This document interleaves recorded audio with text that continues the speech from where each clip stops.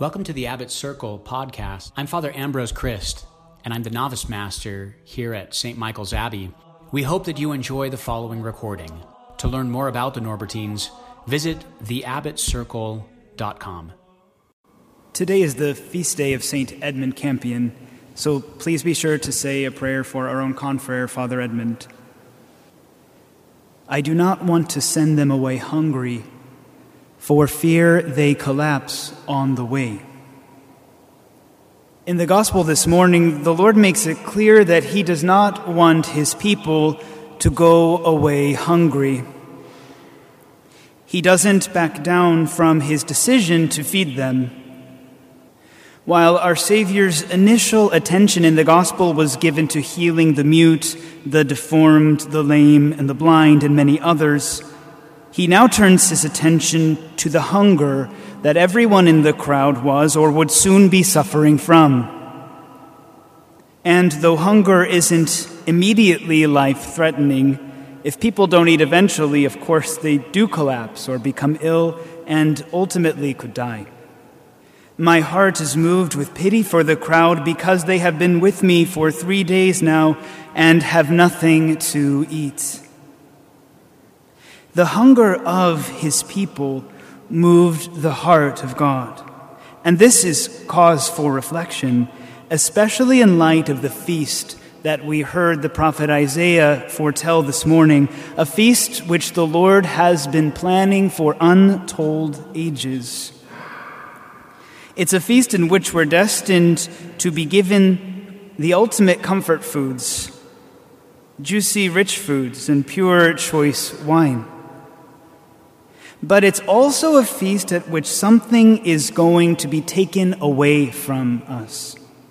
As Isaiah foretold, at this feast, the Lord God will wipe away the tears from all faces.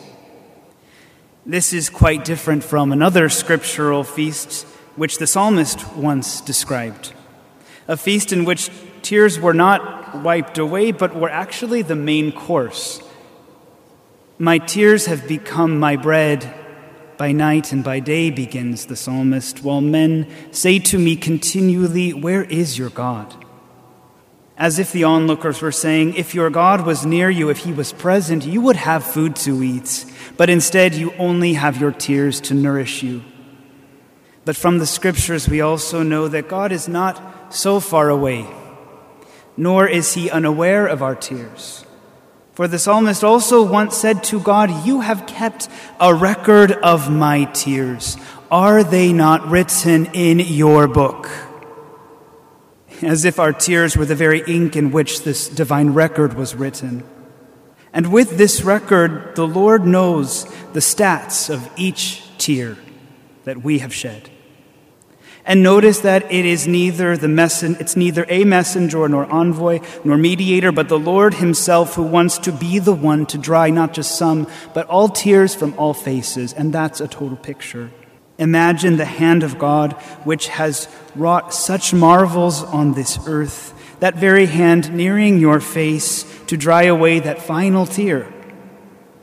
The Lord has moved waters in the Scriptures before, but this may be the most impressive and most consoling of all His water wonders.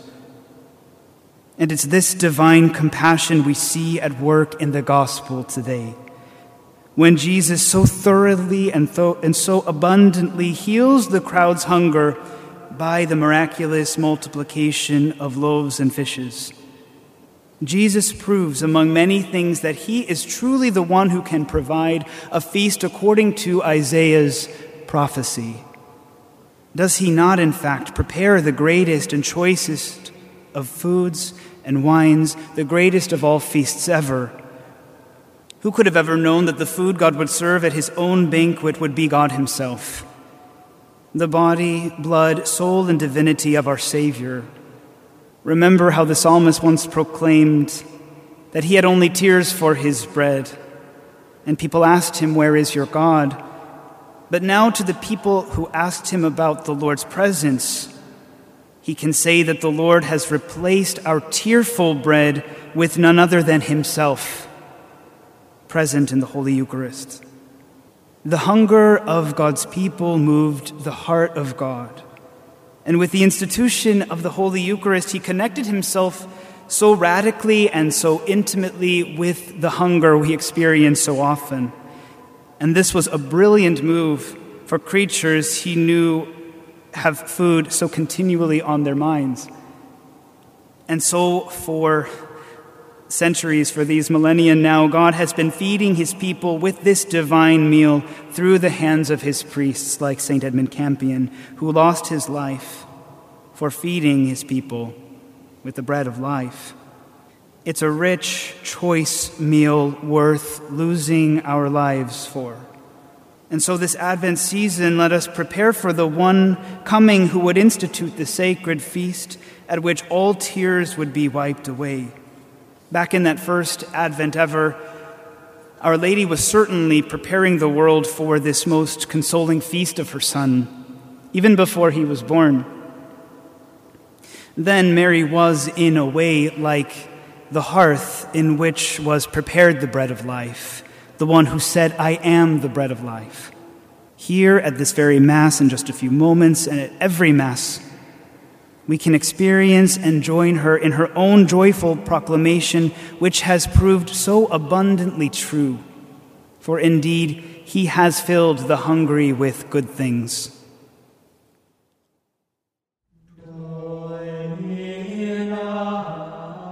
Thank you for listening to the Abbot Circle podcast.